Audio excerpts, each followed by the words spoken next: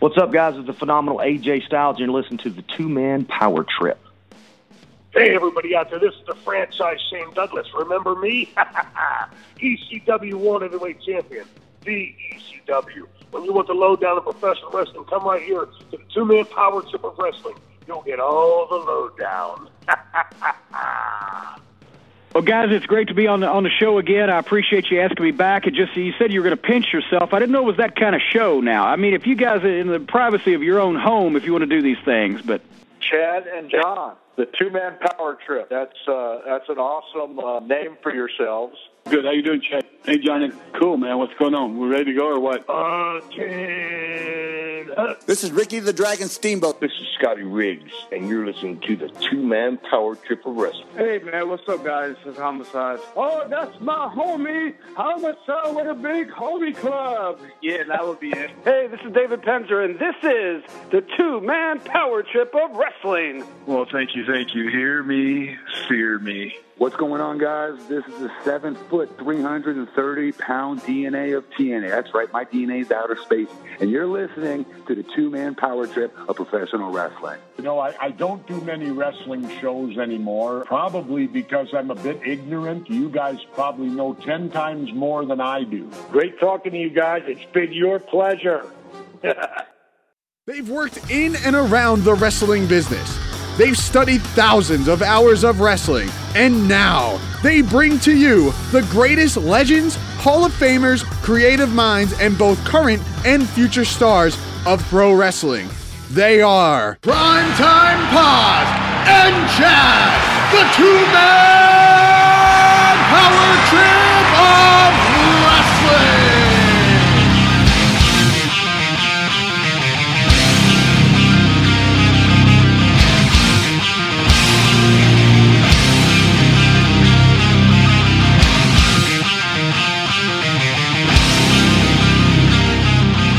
This is the Two-Man Power Trip of Wrestling, brought to you today and powered by the return of Meowbox.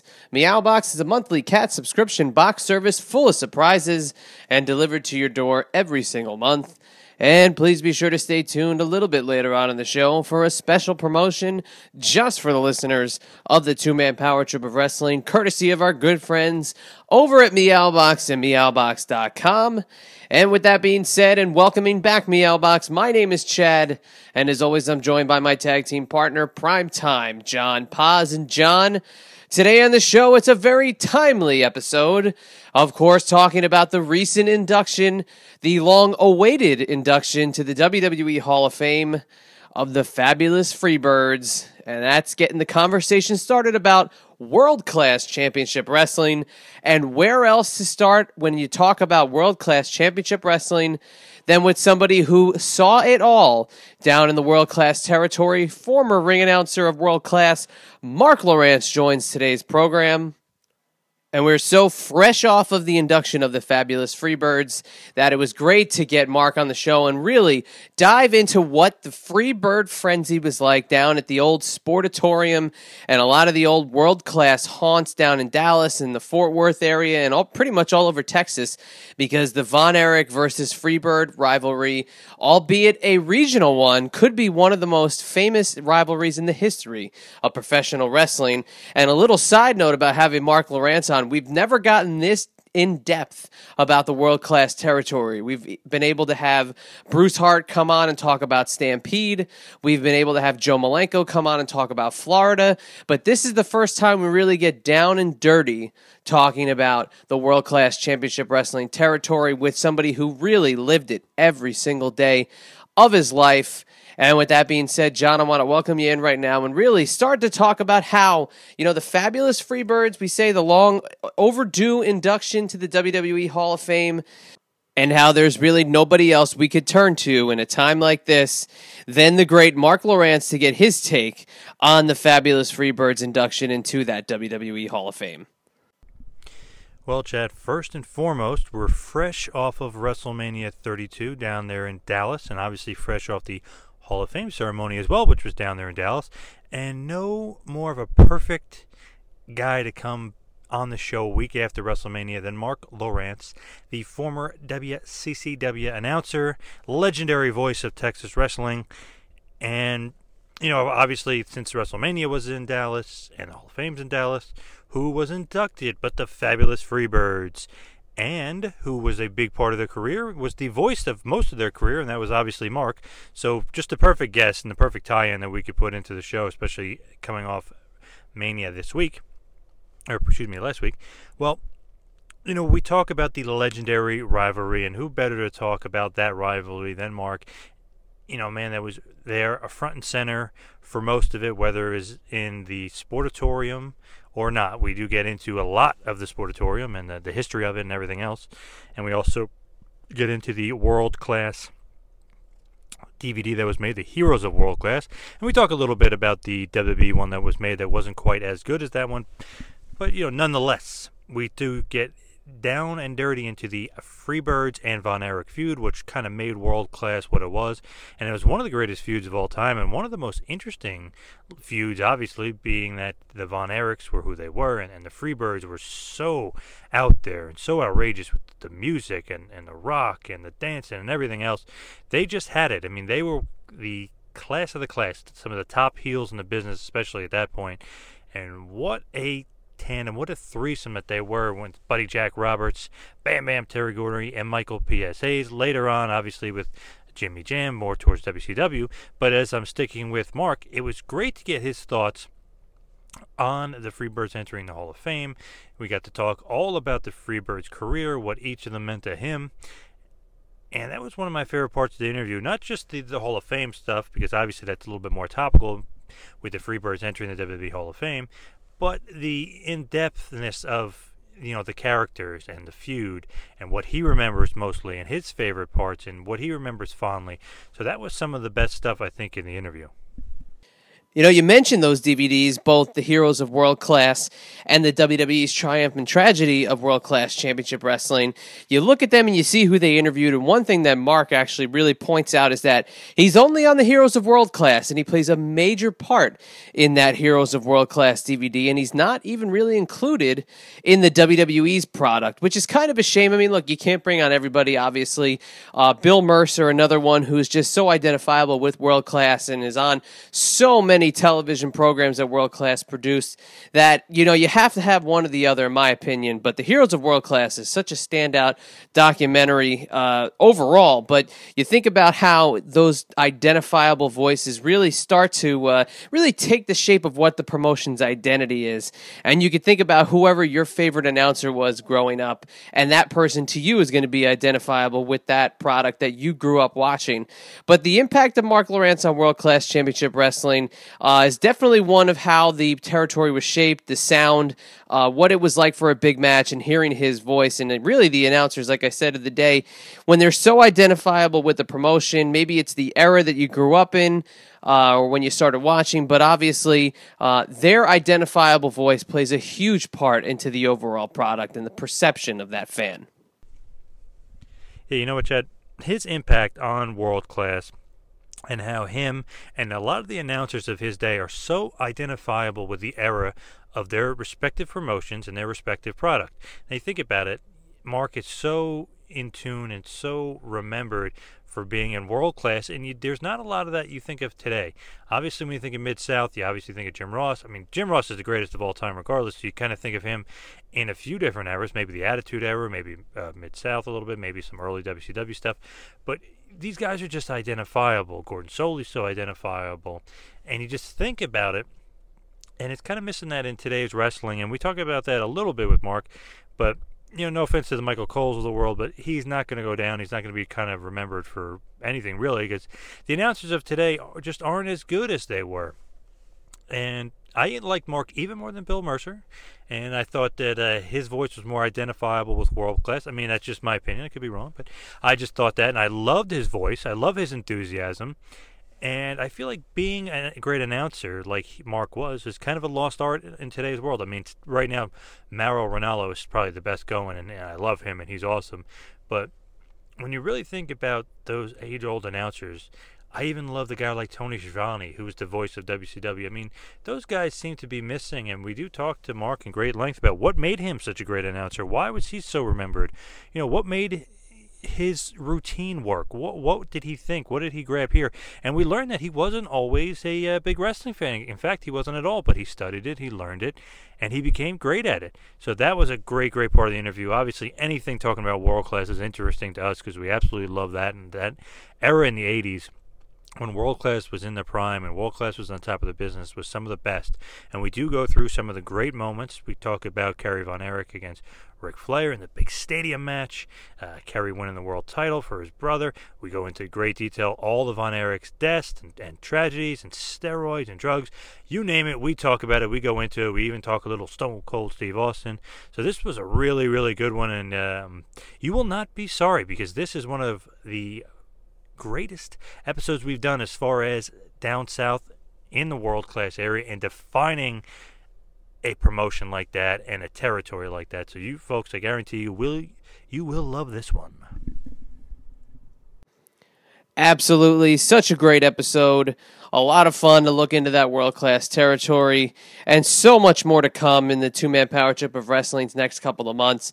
A busy few months. We have a lot of surprises in store, a lot of things going on behind the scenes at the two-man power trip of wrestling. And as always, John will give you the plugs, the two-man power trip of wrestling business, but please reach out to us if you've got anything going on, you want to say hi, you want to just shoot the breeze, talking about an episode, hit us up on the two-man power trip of wrestling plugs coming your way in just a minute, courtesy of Primetime Pause. But first, just want to remind everybody two things. First, on April 16th, this coming Saturday, in Philadelphia, Pennsylvania, it's the Icons of Pro Wrestling and Comic Book Collector Fest. Go to tmptofwrestling.com for more information and join us with our guests, Kevin Thorne, Shane Douglas, and Justin Credible for a day of meet and greets, picture taking, and a lot of chatting about two-man power trip of wrestling happenings with three of our favorite guests of all time. And also, we did welcome back Meowbox to the program with today's episode. And of course, you're going to hear more about Meowbox being back in the coming weeks with John and his cat Lucy. But head on over to meowbox.com and use the code POWERTRIP10 for 10% off your first monthly box subscription, and take advantage of what Meowbox has to offer. So many great things, including the one box can promotion, where for every can purchased, another can gets donated to a shelter cat. And that is a great thing. But like I said, John is going to be giving you more information about Meowbox in the coming weeks. So welcome back, Meowbox, to the program. And John, with that being said, hit him with a little bit of two-man power trip of wrestling business and get it on over to the great Mark Lawrence. Yes, Meowbox, baby. They are the best. They have a little service called One Box Can, where every Meowbox purchase will get you a can of food donated to a shelter cat on your behalf. So that is excellent. Also remember, all edible items are made in the USA or Canada, so you know where your edible items are coming from. Now, if you have a picky cat like mine, Lucy, who has a bit of a special diet, you can replace your edible items with toys and surprises, which little Lucy absolutely loves, and that is great of Meowbox. So just remember, folks, that is meowbox.com, promo code POWERTRIP10 for 10% off your first subscription. Again, meowbox.com, promo code POWERTRIP10 for 10% off your first subscription. Now, for some TMPT business, like us on Facebook, follow us on Twitter, at Wrestling Pal and at Two Man Power Trip. Subscribe to us on YouTube. Also, please subscribe to us on iTunes. Leave us a review. We would love to hear your feedback. Also, check out the feed for prior great episodes featuring the late great American Dream, Dusty Rhodes, Harley Race, Ricky the Dragon Steamboat, Stan the Lariat Henson, Dale the Patriot Wilkes, Matt Morgan, Homicide, and so many more. So please check that out. Also, you can check us out on Player FM, the I-95 Sports Network, and the Top Rope Press Radio Network on topropepress.com. Also, please check out our Pro Wrestling Tee store. It is new and it is awesome. So check out the TMPT, Two-Man Power Trip of Wrestling page on ProWrestlingTees.com and order one of our shirts today. Also, while you're over there, scroll over to the Kevin Thorne page where you can become a member of the Bite Club. And speaking of Kevin Thorne, if you're looking to book Kevin Thorne, a.k.a. Mordecai, a.k.a. Kevin Fertig, please email bookings at tmptofwrestling.com. That is bookings at tmptofwrestling.com. tofwrestling.com. And now, without any further ado, the former World Class Championship Wrestling announcer and now turned minister, the legendary Mark Lowrance. Please enjoy.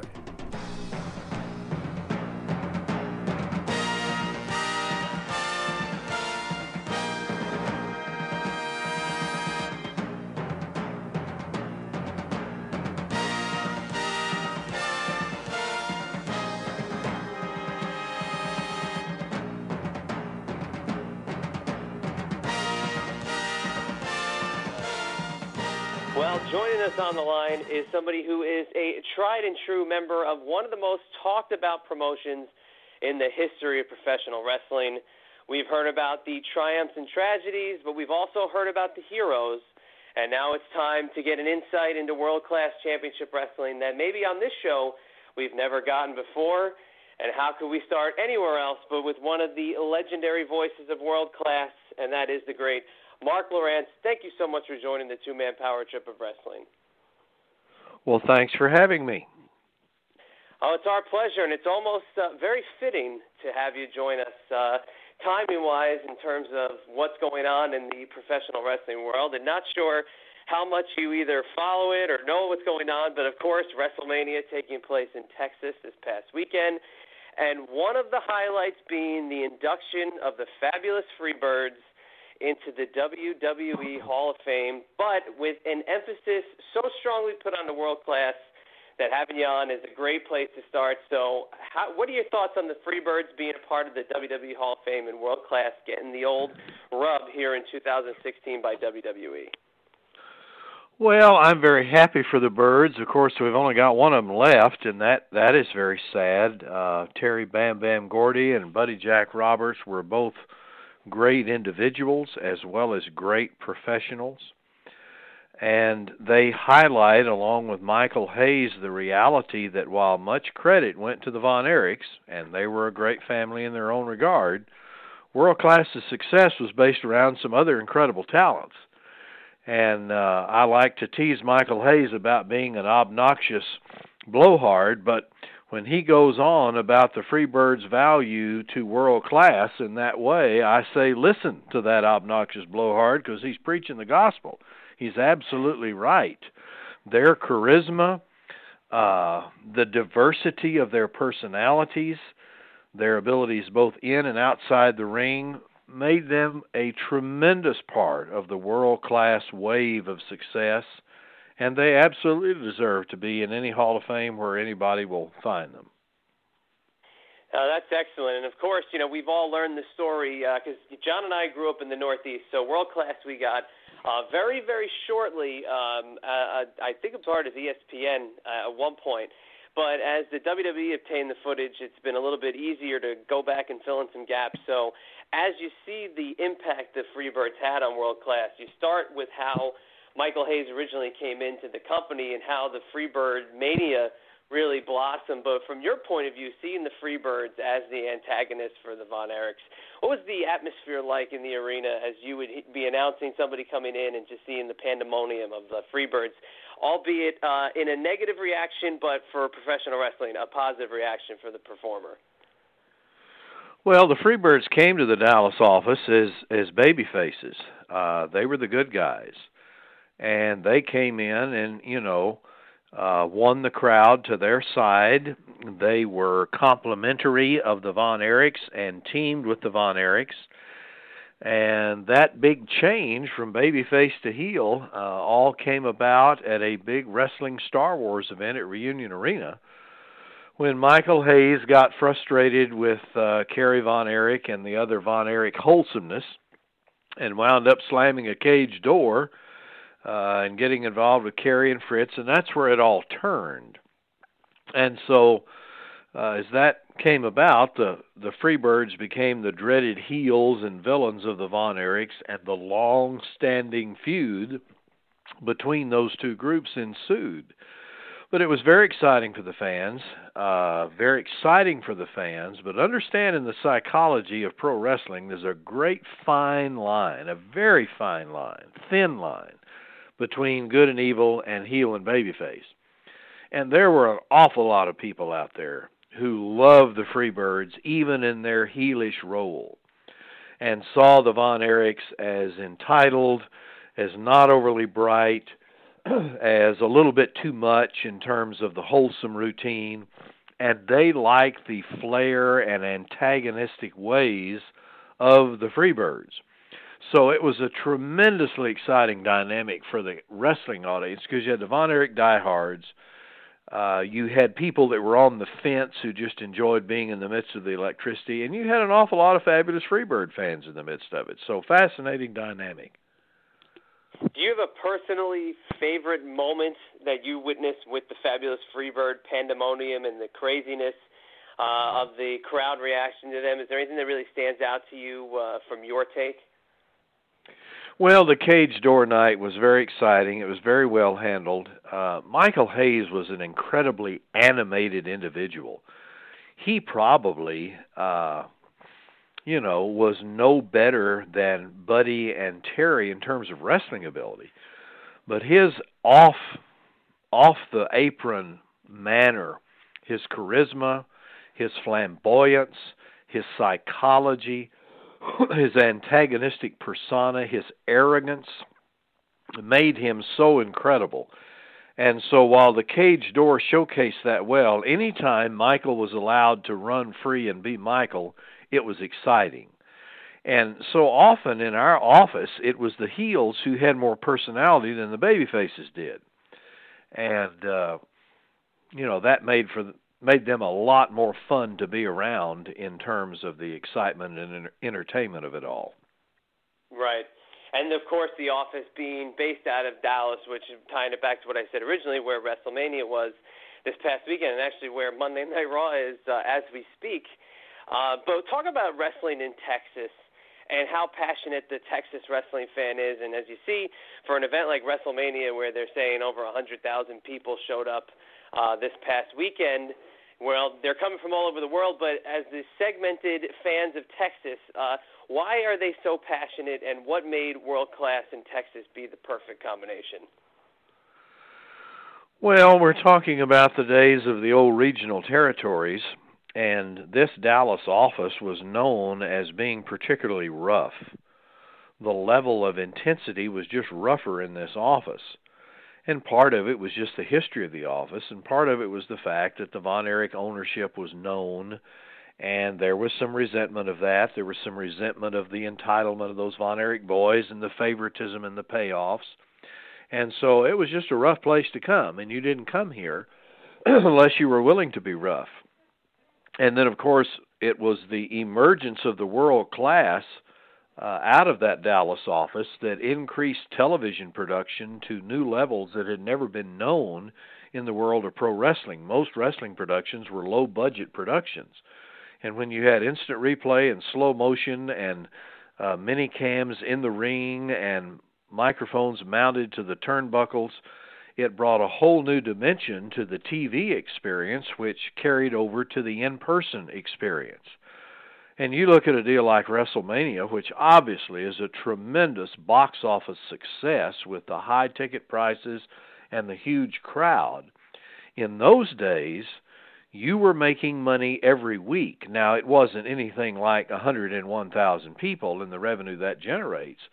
But when you look at every Monday night in Fort Worth and every Friday night in Dallas, we're talking back in the 80s with houses running anywhere from $12,000 to $30,000 a night. When you're doing that 52 weeks a year, that in itself adds up to tremendous financial profits and tremendous crowds and fan support. And then you would add the Wrestling Star War events, an annual Parade of Champion events, a state fair event, and it wasn't the big event like we saw with WrestleMania here in Dallas just last night, but when you add the consistency of it up, it was an incredibly impressive empire. Absolutely, for sure. And I definitely want to get back into Fritz and Von Erich and World Class and, their whole stamp there. But I got to ask you, how did you actually get into wrestling and get into World Class? Well, it was all by accident. I was a broadcast major in undergraduate school. I was going to go back for an extra semester. You might say I crammed a 4-year program into 4.5 years. And it was the summer that I had off when I should have graduated, but I was going to go back for a fall semester to finish up. And I was interested in picking up some extra work. I was doing some work in the area with the Texas State Radio Network doing sports. I was the local hockey PA guy. Was doing some stringer work for Associated Press Radio and UPI Radio covering Texas Ranger locker rooms and interviewing Billy Martin and Earl Weaver and, the great players, Sparky Anderson, the managers and players of that era. And the phone rang in my little bachelor pad because I was still a young man, about 22 years old, and it was a TV guy doing sports from our NBC affiliate who asked me if I was interested in a PA job that was going to be open in the area. And I thought, gee, Texas Rangers, Dallas Mavericks, who were new, the Dallas Cowboys, what could this be? Sure, I'm interested. And he said, well, Fritz Von Erich is going to call you. And I thought, oh, no, professional wrestling, that's ridiculous. I'd never been. I had no interest in it. I was totally ignorant. And I made up my mind that I just wasn't interested. Well, he was very complimentary and hung the phone up, and it wasn't 10 minutes until the phone rang again. It was this imposing voice on the other end of the line, Fritz Von Erich. And he explained to me that they had an announcer, but he was going to leave for 3 weeks. In those days, the Dallas show was on Sunday and the Fort Worth show was on Monday. So I needed to start on a Monday and do Monday, Sunday, Monday, Sunday, Monday, Sunday for 3 weeks. And, well, if that's all it was, and he paid more than I was making from the other people, what did I have to lose? And he was so nice on the phone. Well, I'll give it a try. So I go over there and start in Fort Worth on a Monday and do the gig for 3 weeks, and it finished on a Sunday evening. And I've had to ask them who the wrestlers are. They have to tell me who they are to introduce them. But they paid promptly. They were very courteous. They were nice people. And when that last Sunday was over, which was my 6th performance with them in that 3 weeks, I just thanked them and said, wow, this has been great. If you ever need anybody again, be sure and let me know. Well, we certainly will. We've been so thankful to have you, and goodbye. Well, the next night, I'd been invited out to my parents' house in West Fort Worth to have dinner, and it was about 5 or 5:30 in the evening, and Fritz Von Erich's secretary found me at my parents' house and said, there's been a terrible mistake. We need you at Will Rogers Coliseum tonight for the Fort Worth TV taping, because before the World Class emergence, they taped their regional show every Monday night at Will Rogers Coliseum, and it's set in the can and played in a tape on Saturday night on Channel 11 from 10 to 11:30 at night. So I ate quickly and ran home and put on a coat and tie and got down there, and it turned out they wanted me to stay on permanently. And no one ever told me about the guy I was supposedly substituting for. Did they fire him? Did he not come back from Europe where he'd been singing? Or was that just a bluff by Fritz to try me out, knowing that the guy they had was not a long-term answer? I never asked the question, have always wondered, but I became the ring announcer. And I wasn't doing TV. It was just introduction of the wrestlers, greeting the crowd, promoting future events. You might say the public address guy. And that's how it started. And a couple of years, well, it wasn't even that. It was a year or so into it, Bill Mercer, who was doing television, who was an ex-NFL broadcaster and Major League Baseball broadcaster, was teaching at the University of North Texas and doing football and basketball for them, so he was absent a lot. And the guy they were bringing in to take him place was horrible. I mean, he was a great guy, but he was boring. He didn't know what he was doing. And I thought, gee, as green as I am, I can at least put some excitement into it. So I just approached Fritz one night in the locker room. I said, Fritz, Bill's got to be gone a lot. How about giving me a shot at the TV when he's gone? I think I can bring some pizzazz to it. And boy, he cussed and put his arm around me and said, I've been thinking the very same thing, Mark. I'm going to send you out to do color tonight. And boy, they loved it. So it wasn't a week or so until Bill was gone again, and I didn't know the holds yet, but I was learning, and they gave me the host of that TV show, and that's how it started. I became Bill Mercer's backup. And as all that was going on, they were having the preliminary meetings for the formation of the world-class expression, which would be centered in a syndicated recording of television. They moved the Sunday night show in Dallas to Friday and started taping that syndicated show for world syndication at the Sportatorium. And when they did that, they promoted Bill to be the host of that main new show and gave me the Channel 11 show then every week. So that's how all that emerged. And then I was Bill's backup as the ring announcer in Dallas. Crazy the way everything kind of fell into place, and it's almost supposed to be temporary, but then it becomes more permanent. Very, very cool story, and I love how you almost didn't want to be a part of it, but you keep getting sucked in and keep getting sucked in, and it seems like that's the nature of the wrestling business. But when you became the announcer, how did you kind of create your own style? Like you said, you were going to put more pizzazz in it. Like, who were some influences, and how did you come up with that? Well, in those days, that old Channel 11 production was very simple.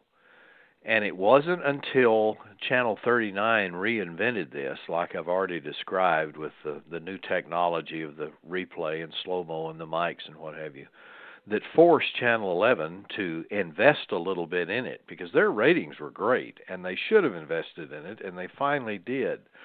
But you didn't have color guys. It was very rare for anybody to be out there with me. I was the guy who had to explain the strategies, describe the matches, promote the upcoming cards, handle all the business, listen to the TV director. And so since the fans were listening to this same voice through all of this, I learned that it was an important part of the expression to develop a rapport with them. Fritz had already established an ethic that he wanted the wrestlers to treat the announcers, whoever they were, with courtesy and respect. Don't bump them around. Don't make them be a stooge. Because if the fans respect and trust the announcer, if they see the wrestlers doing that, then the fans will as well. Well, then I piggyback on that. Fritz told me one night I sounded great out there, but I didn't look very good. He told me to stand in front of a mirror and make some facial expressions where I was more approachable when I was on camera. Well, I thought that's good advice, and I did that, but I could also do that in my voice, and I learned to tell stories and just develop a rapport with the fans, invite them based on their own context of life, and that helped the ratings soar. Now, I'm not sitting here telling you that I'm the reason the show was a success, because that's not true. It's the product in the ring. It was a great talent. But an announcer that the people enjoyed and trusted was an ingredient that helped that. And I had to learn not to come across as aloof and arrogant and be somebody who was approachable, and that's the way I approached that show. And that is great, because it becomes more authentic at that point, and obviously you were great. Bill Mercer was great as well, but you obviously, kind of more so to us anyway, the kind of voice of world class, and you kind of took it over, and you kind of took it by storm, and you became a mainstay for longer than you thought you were. 10+ years, you were the announcer there. But tell us a little bit about this Sportatorium, because you mentioned it kind of a little bit there in passing, but the legendary Sportatorium down there. Can you talk to us a little bit about the atmosphere, the building, and how crazy that place would get sometimes? Well, if you go way back prior to my era, I'm talking way back into the 60s, Dallas and Fort Worth were very separate offices for wrestling. There was a Ken Moore family that had it in Fort Worth and an Ed McLemore in Dallas. And the Sportatorium in those days had a big neon sign on the front of it that said Ed McLemore Sportatorium.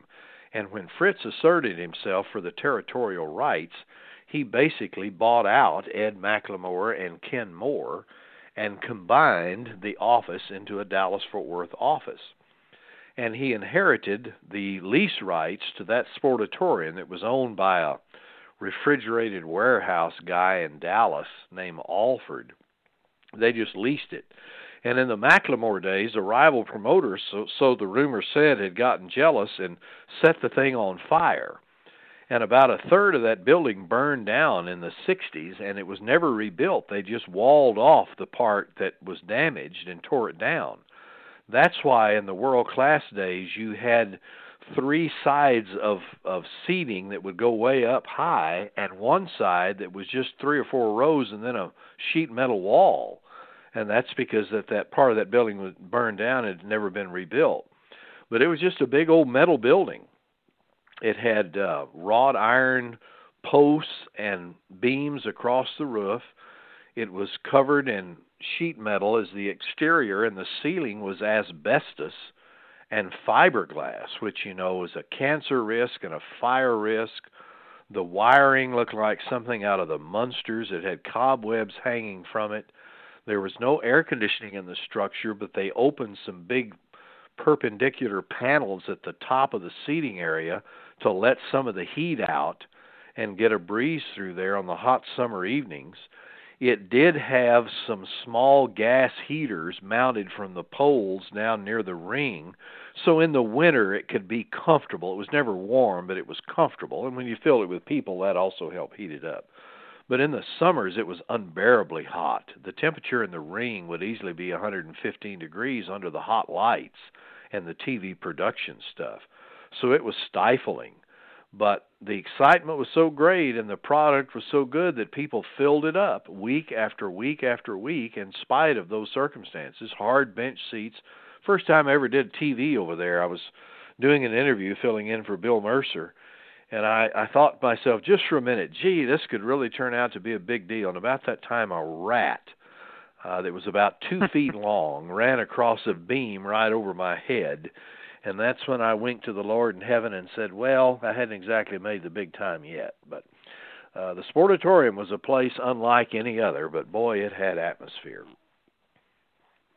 Was that kind of your favorite place to be the announcer? I mean, obviously there were some huge venues that you guys would run and stadiums and stuff, but was the Sportatorium kind of more special to you because of how crazy it could be? Well, the Sportatorium obviously had the atmosphere. There's not a greater place on earth. Chicago Stadium for the Blackhawks in their heyday, Boston Garden, Fenway Park, Wrigley Field, the old Comiskey Parks and Tiger Stadiums. There isn't any place that had better atmosphere than the Dallas Sportatorium. And you didn't have to have it full, because in those first few years it was not full.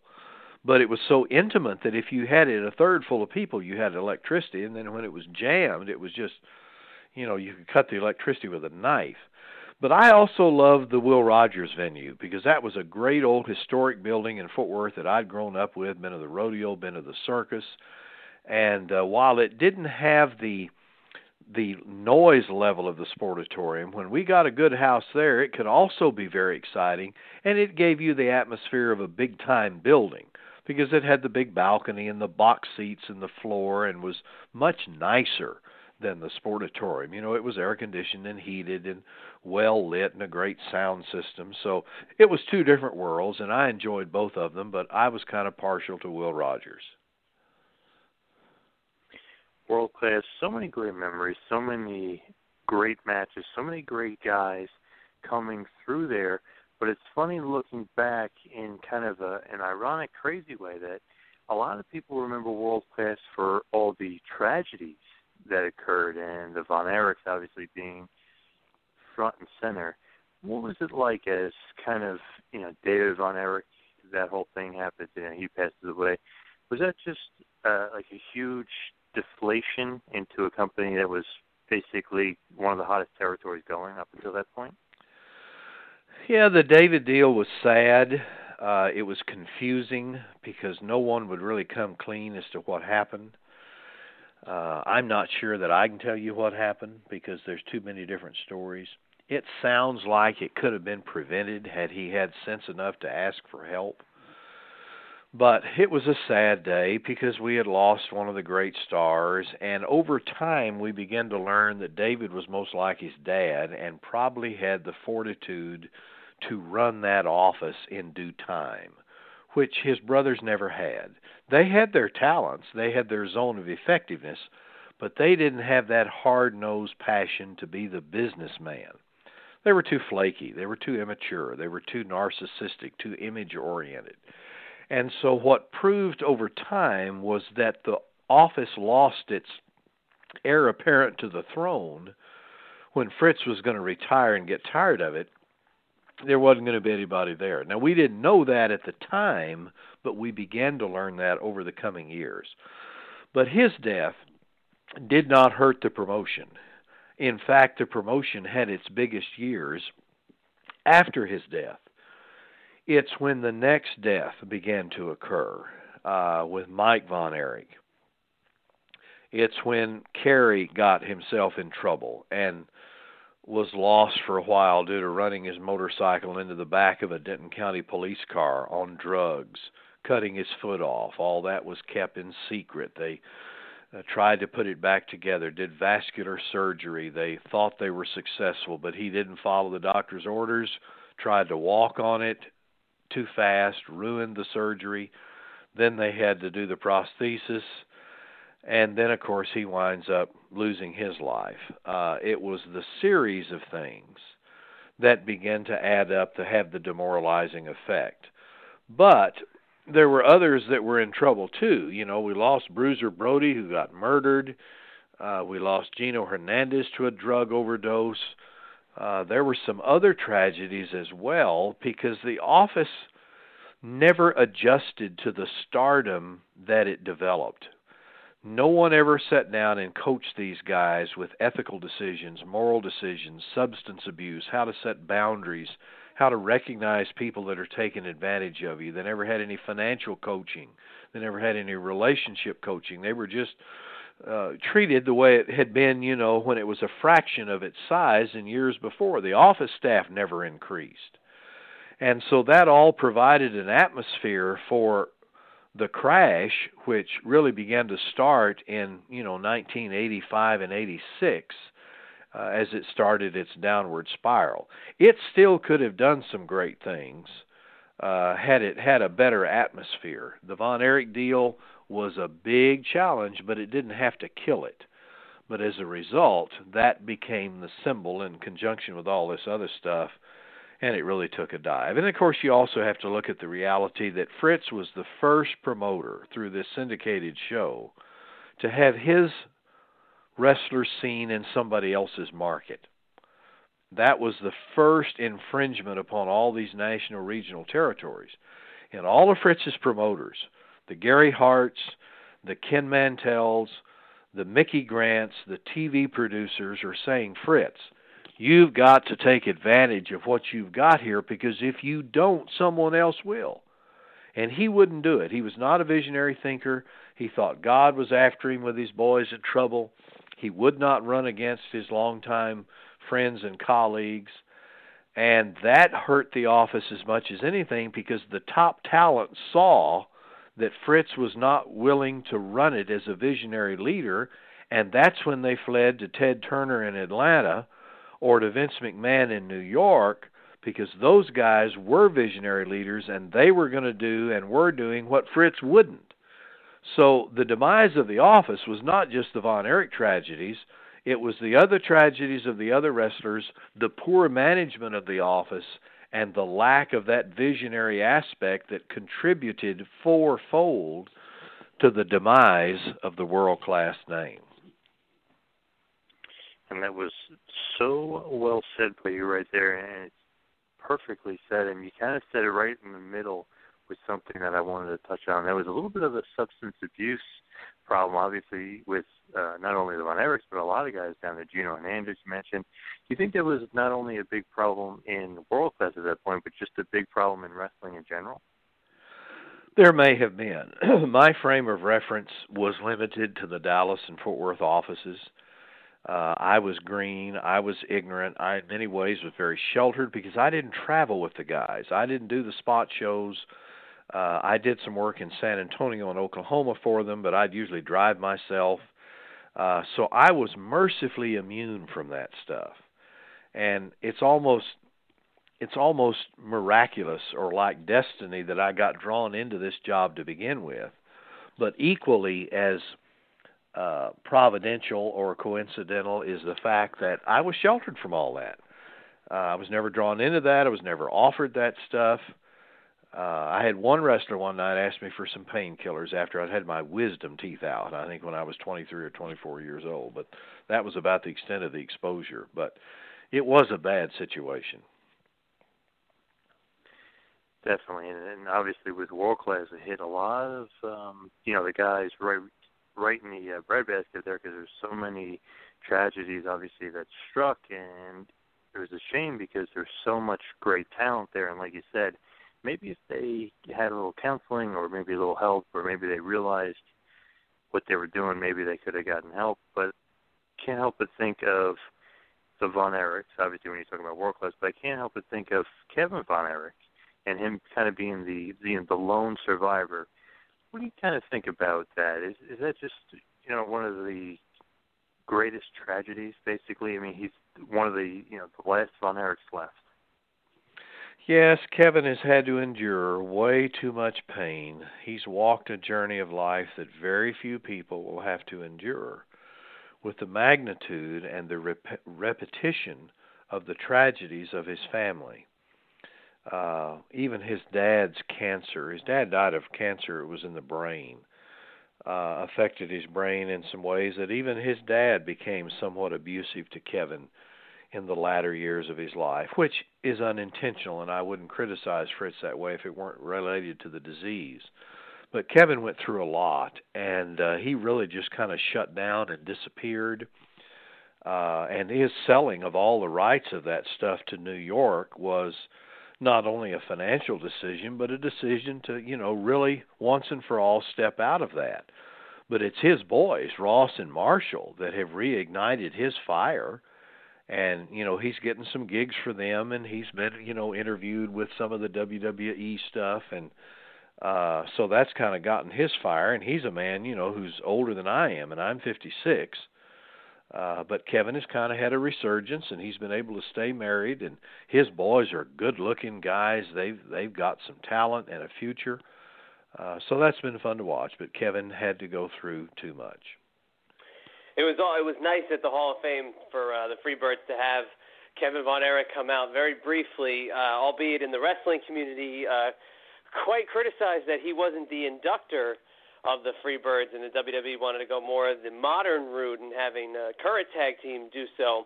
But he did give a nod to the Sons carrying on the legacy of the Von Erichs, which is a nice touch, and TNA Wrestling actually gave them the platform to perform a few years back, which was nice. And, of course, in true Von Erich fashion, they have great talent, they're great in the ring, and hopefully one day they do some pretty big things. But speaking of big things, how about some of the big names that came through on a kind of visiting basis? You think of your Ric Flairs as the NWA champion, you think of Andre the Giant.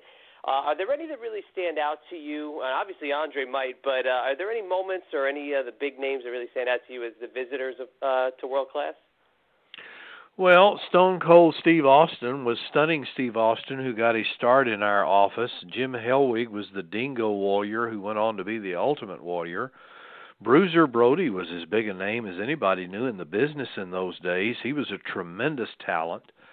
Of course, we always had when it was the NWA days, in the early days of World Class and prior, the NWA champion would come. It was often Ric Flair, who was just a consummate professional. Harley Race was also a champion at times. You mentioned Andre the Giant, who came. Gino Hernandez was tremendous talent in this part of the country. Chris Adams emerged as a tremendous star that this office developed and created. Skandor Akbar, the great manager, was a nationally renowned name, tremendous talent, tremendous brain and psychologist and teacher of the art of wrestling behind the scenes, respected by wrestlers from all over the world. So there were some tremendous names that made this office very, very exciting. And, definitely Skandor. I really wanted to ask about him, but also Gary Hart as well. and being one of those guys that is creative force, no doubt, and went on to do some very, very big things, not only in World Class, where he was obviously one of the main creative forces, but basically post-World Class, Gary Hart and Skandar Akbar became kind of the faces of World Class. How was it with those two, and especially Skandar? I know he passed away a few years ago, so did Gary Hart, but those two being identifiable with World Class, how were they when you got to know them? And especially, I know with Gary Hart, he had some, he had a book that actually was very well received, but is out of print. But tell us something maybe we don't know about both Skandar and Gary Hart. Well, Gary was the booker for Fritz when I got hired. He's the one that represented all the production meetings with the TV people, whether it was me or Bill Mercer. And we would sit down for about 40 or 45 minutes before the TV taping on Monday night and go through everything. Gary was the head guy who booked the talent and was involved in the leadership of the office. Gary was a good guy. He had a great mind for the business. He just had many gifts.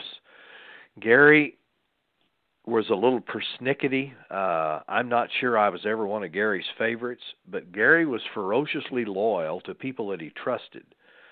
And if he didn't trust you, he didn't have anything to do with you. And I was kind of in the middle of that. I would come and go. But I really liked Gary and thought he was a good guy. And when Gary trusted you and you were in his group, he was ferociously loyal and took care of you. And he expected to be treated the same way. And when some of those early payoffs from those Star Wars events, especially that big one where the cage door deal occurred, Gary was just personally wounded and hurt by the payoff Fritz gave him. And when he talked to Fritz about it, Fritz tended to devalue everybody else in favor of his boys. Gary just up and quit. And Ken Mantell had been lobbying for the position, had been talking to Fritz about Gary being too conservative, and Gary had caught on to that and felt like he was being stabbed in the back anyway, and Ken was right there immediately to take over. And Ken was a master manipulator. He was a tremendous booker, a tremendous production guy, choreographer, dreaming up the storylines. He was just incredible. And so both of them were good, but Ken was there during the biggest and strongest years. It was Ken that brought Akbar in, because when Gary quit, you had lost, in terms of what the fans saw, as a powerful heel manager. And so Akbar, in many ways, replaced Gary in that role until Gary re-emerged as talent in the office and later came back to do some booking again for Fritz in the latter years of World Class. So, things work around, and Ken Mantell got upset at this dynamic I've already described about Fritz not seizing the moment to go big, and Ken quit and went to work for Bill Watts over in the Louisiana area, and even came back to Dallas with a little short-lived promotion called Wild West Wrestling. So, I think Ken came back also. Ken was there a second run, and was there when the Jerry Jarrett negotiations took place, when Jarrett bought Fritz out in 1988. So, interesting revolving door there as to how all that went. Yeah, and revolving door indeed, and a lot of people did, grit their teeth in World Class and move on to other organizations, and actually it kind of triggered something I wasn't really thinking, but now that you mention it, did anybody ever approach you about leaving World Class? I know, you're established in Texas, but did anybody ever want to bring you into another promotion and bring your voice to their product? Yes, the Bill Watts office through Ken Mantell approached me about going to work for them. And I declined. It was a flattering offer, and I knew the Dallas office was declining. I knew it was in trouble, but by then I was in seminary. I was pursuing the ordained ministry, so my future wasn't going to be there anyway. Had I wanted to stay in that business, I probably needed to take a job like that. But since it wasn't in my future, I just respectfully declined and rode the world-class wave as loyally as I could. Fritz had always been good to me and very fair with me and very kind to me. And I was even there for the first year and a half of Jerry Jarrett, when World Class disappeared and it became the USWA, and the talent really got cheapened, and it had to. That's not a criticism of Jarrett. It's just the business was down. But I knew when it was time and thanked them and, went on my way. Yeah, that USWA integration, we've had Jerry Jarrett on and spoke at length about just, how that all came about, how that went down. And you mentioned Stunning Steve Austin, and also Mick Foley, Cactus Jack, had a nice little start there in the Texas area, Dallas, Texas, USWA.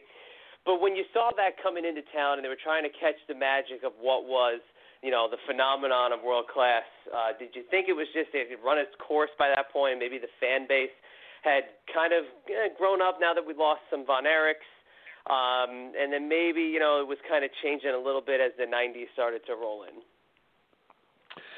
Yes, you could tell, but we were always hopeful because when Ken Mantell left, George Scott came to the office as the booker for a while, and he came right out of New York. He'd been with what was then called the WWF. And things didn't go well with George. The talent, and the budget wasn't there, and he left, and David Manning was the booker for a while. And I may have these out of order. David may have preceded George Scott, but then they hired Bruiser Brody and his partner, a guy by the name of Buck Robley. And Bruiser was passionate, and Bruiser improved the product and the revenue in the Dallas-Fort Worth area during his tenure. It wasn't back to what it was, but it was on the upswing again until he, ran his course. And then I think that's when Ken Mantell came back in, and that brought hope again that we could restore this and start over. And Ken thought that and really tried to persuade Fritz to do some innovation. But Fritz was already working with Jarrett, to sell the TV and everything to him. And Mantell and Jarrett didn't jive, so that didn't last, even a week or so until Ken was gone. And Jarrett pretty much just did it himself.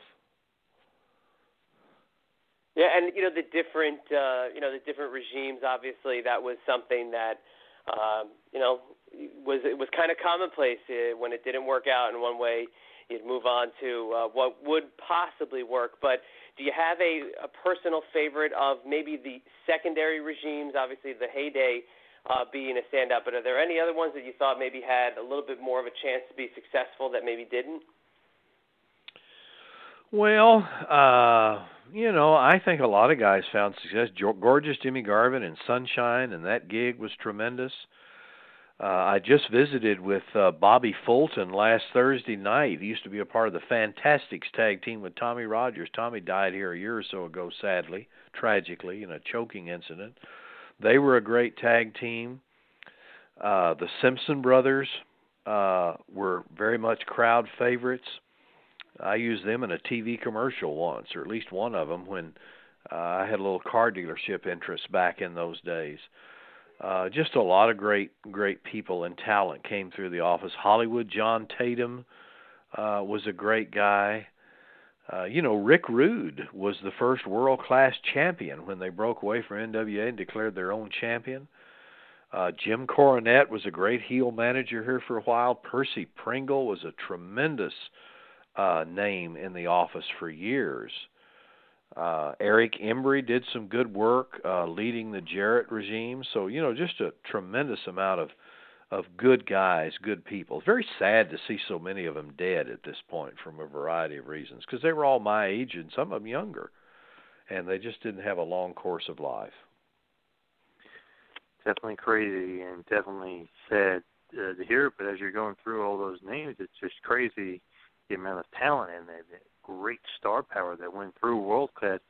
But I just wanted to bring it back to David Manning for a second, because I was just very curious. What is the story? Did you actually end up saving his life at one point? Well, that was the deal that night. It seems like we were in Fort Worth. It may have been in Dallas, but I think it was in Fort Worth, where, you have the three ropes on any given side of the ring. And you can get your foot caught in them if you twist them just right. And in his case, it was his head. And you can't get choked in those ropes unless you flip somebody upside down, because you got to, flip one. The top one becomes the middle one, and the middle one becomes the top. Your head or your throat's in between.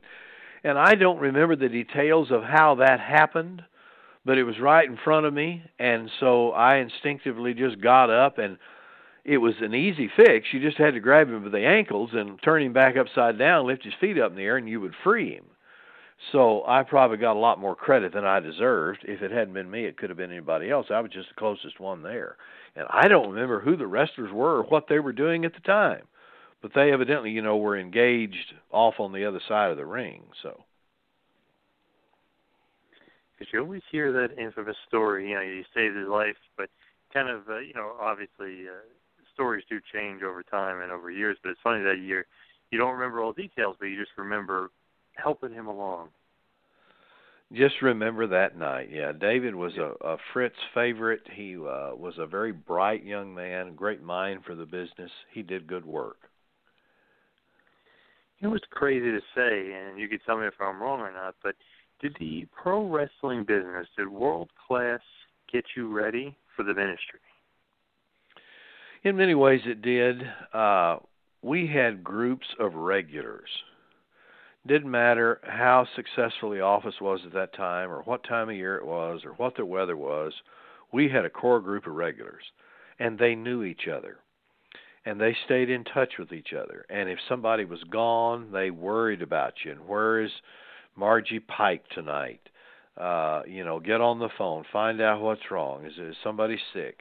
And so it was a community experience. And I was a centerpiece for that just by virtue of my position, so I developed a rapport with these people and would have fun with them and share in their victories and weep with them in their tragedies, So I learned how to relate to a community of people very different from that which I'd grown up with in a much more affluent environment. And also it taught me how to communicate, because all that rapport stuff that I told you about that I had to learn on my own when I started TV has helped me a lot in relating to people and communicating to people. And so many of the ups and downs of life, the tragedies of the Von Erichs, the business issues, the disappointments, the dreams, that's just life in a capsule. So I had a laboratory to learn a lot about life and just loving and navigating people through the journey, which is what a good pastor does. I'm not trying to be a big TV mega preacher. I just want to be a good pastor, and that helped me to do that. And it's funny to even think about it, but wrestling did get you ready for the ministry, and obviously it's funny the way it works out sometimes, because even the Slickster, who we saw at the Hall of Fame along with the Freebirds, he obviously became a minister after that as well. So it's interesting that the wrestling business can get you ready for something like that. Isn't it just almost doesn't seem like it would kind of fit together, you know what I mean? Yes, for many it could be a very incongruent fit. For others, it's just God can use anything to help grow you up if you'll trust in that presence. And it probably was no accident that I got that phone call to be a substitute for 3 weeks. It was probably no accident that I walked up to Fritz that night without really giving it much thought and said, hey, how about a shot at TV? So, God's on top of the mountain, God's in the valley, God's in the mystery, God's in all experiences of life, and if we'll just trust and seek that presence.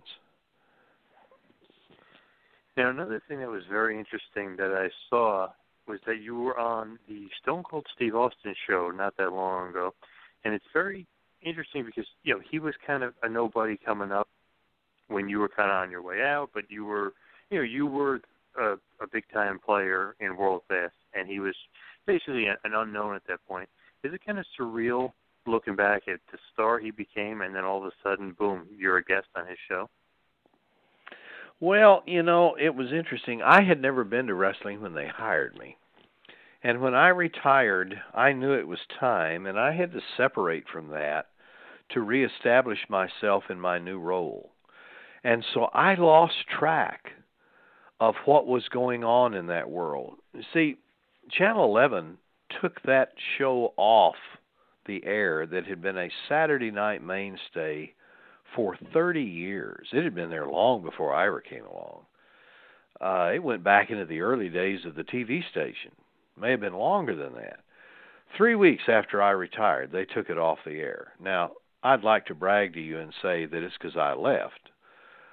That's not the reason, but it was a contributing factor because the promotion had already declined. Channel 11's ratings were down. They were aware of the management change. They were aware of the ownership change. They were aware of the product declining. And my departure, see, and I never worked for them. I worked for the promotion, got their attention, and that's when they said it's time to pull the plug on this. So the Jarrett enterprise suffered immediately from the loss of that bread and butter television show. And that's when Dallas lost its weekly wrestling. Fort Worth had already lost the weekly show at Will Rogers. And so those are just contributing factors. I just, disappeared. And it wasn't because I was mad or there was a problem. I just had a different career to pursue.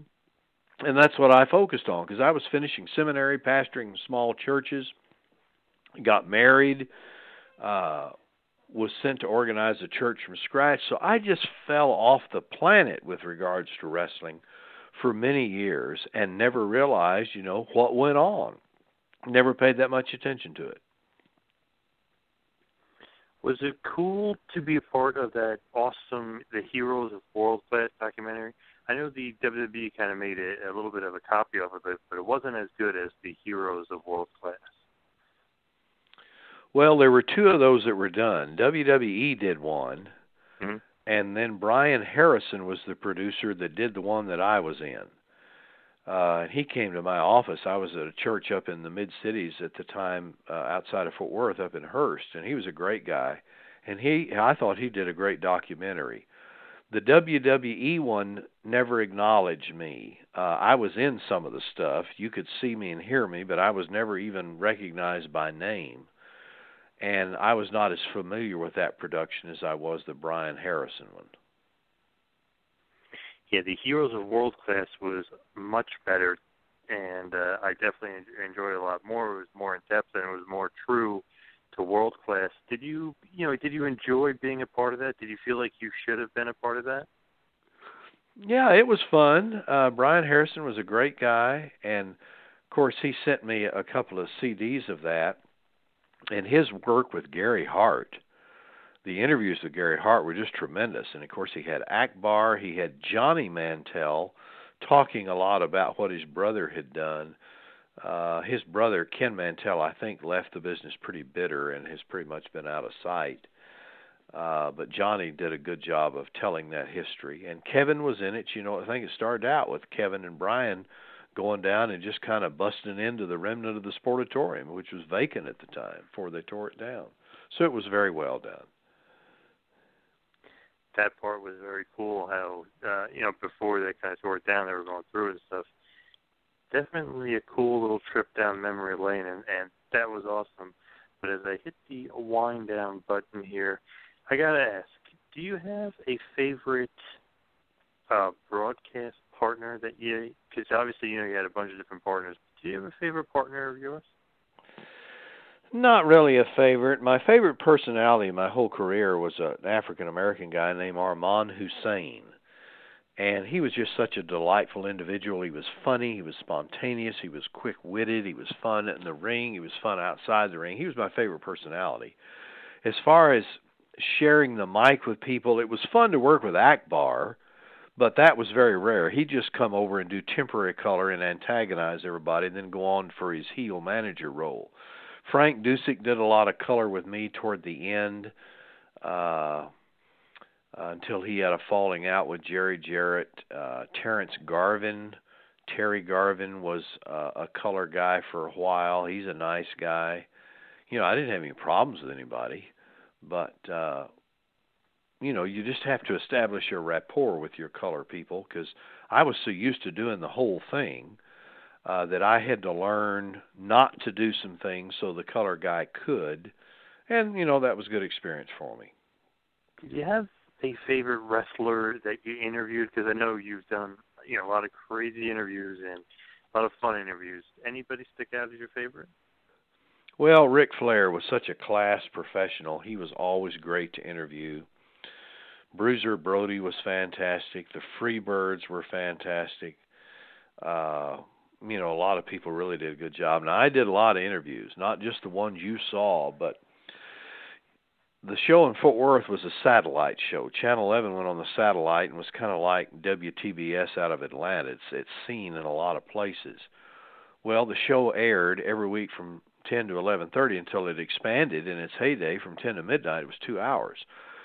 But in those days when World Class started, the Dallas show was what's called syndicated. And in those days, they just did a bunch of big oversized cassette tapes and sent them in big sealed envelopes to TV stations all around the country and the world that wanted to play the tape. They paid for the rights to play it. Well, it could be on at any time, morning, noon, or night, sometimes more than once a week.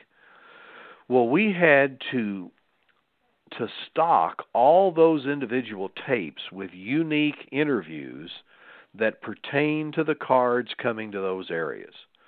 South Texas, San Antonio, Brownsville, Laredo, the Valley, Corpus Christi, wherever we were going. If they were going to Israel, if we went to Boston, where we went to the Lynn Municipal Stadium, all those tapes had to have these interviews.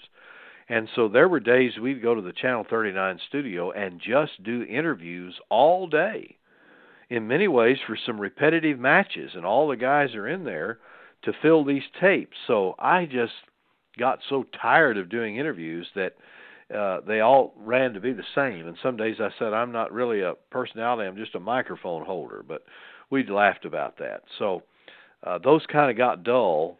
But I remember the standout people who just were so great, like Ric Flair, that they were always a pleasure to be with. I could definitely see that. And speaking of Flair, him versus Terry Von Erich, like you mentioned before, did tremendous business after David passed away, and that was one of the highlights of World Class. Obviously, him winning the NWA World Title and that whole epic feud.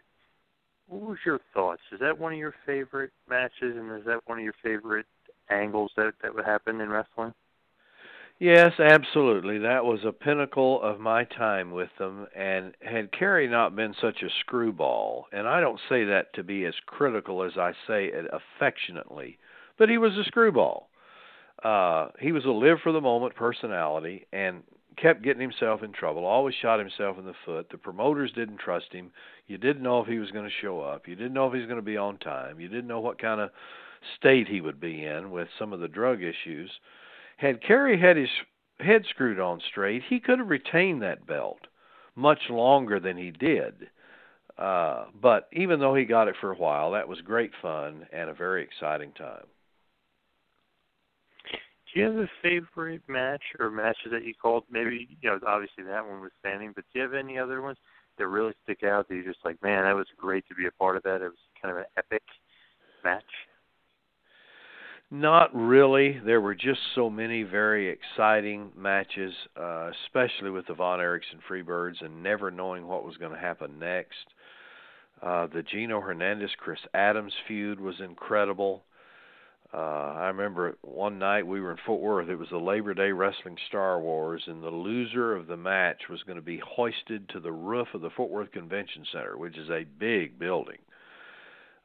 Big basketball arena type thing, in a steel cage, and have to hang up there for much of the evening. Well, Gino Hernandez loses the match either by hook or crook, and being the great heel that he was, he has on dress shoes with navy blue socks that are held up by garters around his knees, and boxer short underwear that are red. No, they're white with red hearts on them. And so they strip his clothes off of him and hoist him to the top of the building in his underwear, which is just a spectacle that only Gino could pull off. And that was great fun that night. So those things kind of stand out, some of the stunts and the antics that great heels could pull off. How about outside of the Sportatorium? Is there one venue that you personally love to call a match in? Oh, I wasn't in all that many. We went to the Freeman Coliseum in San Antonio, which is still down there. It's an older version of Will Rogers. It's bigger. And the microphone was dropped out of the ceiling every time you needed it. And it was like the old boxing black and white films that you would see from the 1950s, where the announcer would reach up and grab the microphone out of the air and pull it down to him. And that's the way it worked down there. That was fun to go down there. Of course, you had a lot of Hispanic-speaking people in the crowd, which made it fun. I went to Lawton, Oklahoma a couple of times, and I didn't know it, but they had a local guy out there that had a big ego and was a big ham, and the fans out there knew him, and they didn't tell him that they were bringing me out there as the TV guy. And they sent me out to greet everybody. It was a big show, and it was a sellout, and he was so offended that this stranger, this kid, would come out and infringe upon his territory. In his defense, nobody had told him. And so he made a scene out of it and tried to belittle me and what have you, and I just stepped back. And my friend Armand Hussein that I mentioned a minute ago was a big disliked heel. And Hussein got so frustrated at the way his friend Mark was treated that he went out there and took the house mic and announced that announcer called him by name, that he and Hussein had been great friends and business partners for all these years, and just wound up turning the guy into a heel in front of his own people so that they would receive me out there. And it was just hilarious to watch the psychology that he used on that. So that was fun. It was a fun building to go out in southwestern Oklahoma. Very enthusiastic crowds. So it was great going to Boston. Go ahead. I didn't mean to interrupt. No, I'm sorry. No, please tell us about Boston. I know it was that was a heck of an experience for you guys to head out to I know you sent the tapes out there, but a foreign market. But yeah, tell us about Boston.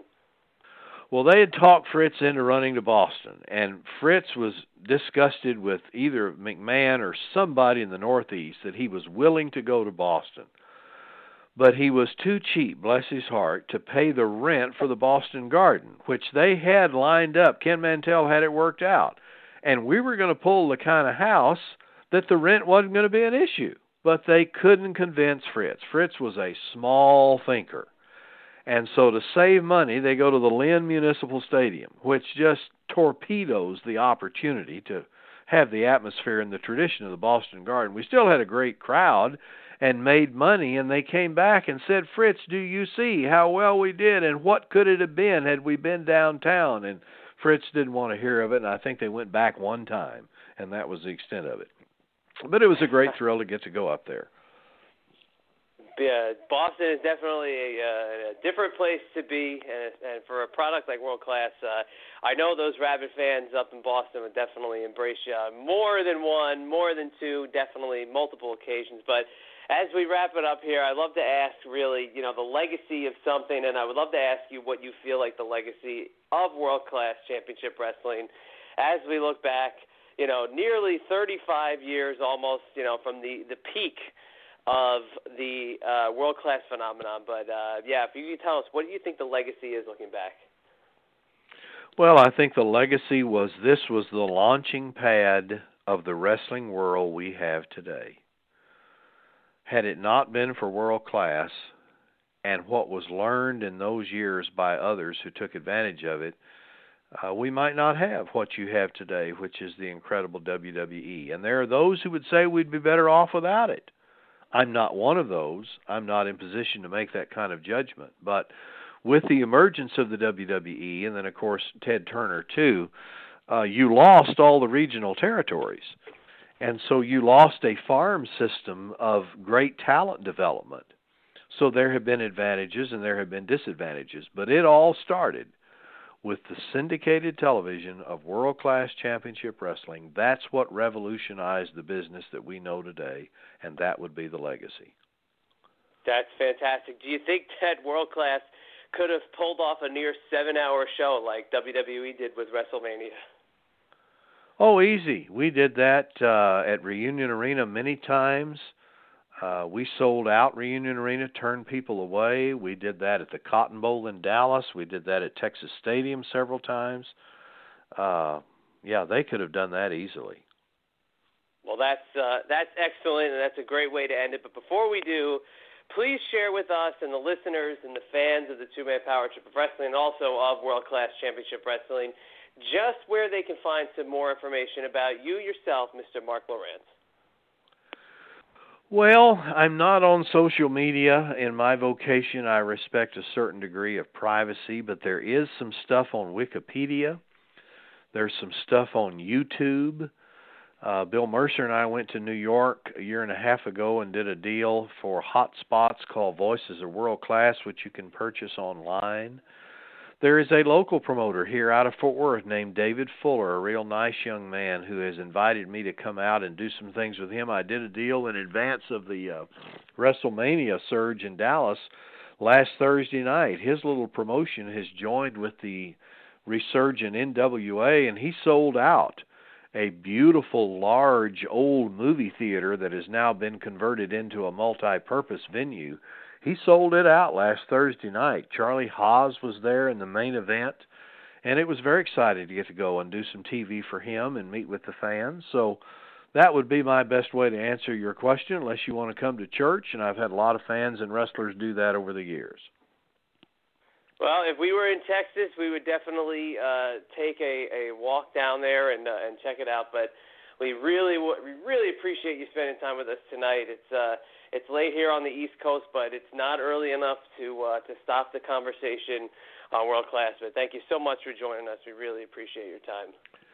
My pleasure. Enjoyed the trip down memory lane. Thank you very much. Okay, grace and peace to you and your audience. Thank you. Have a good night. Thanks for listening to the Two-Man Power Trip of Wrestling. What the world is downloading.